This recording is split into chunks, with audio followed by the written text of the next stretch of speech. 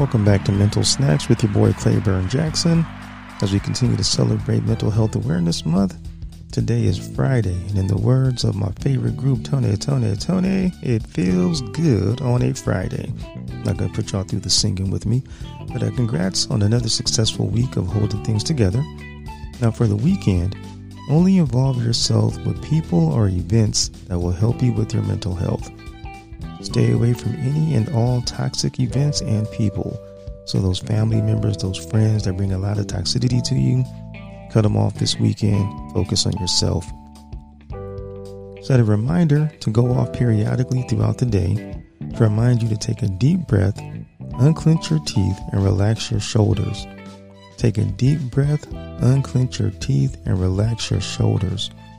You'd be amazed at how many of us forget to do that throughout the day, but it's truly a game changer, and it will help with mental clarity and reducing your anxiety. Now, it's the weekend. Positive vibes to you. It's your boy Claiborne Jackson. Mental Snacks. Like, comment, and subscribe. And hey, keep breathing, relaxing those shoulders, and unclenching those teeth. Peace.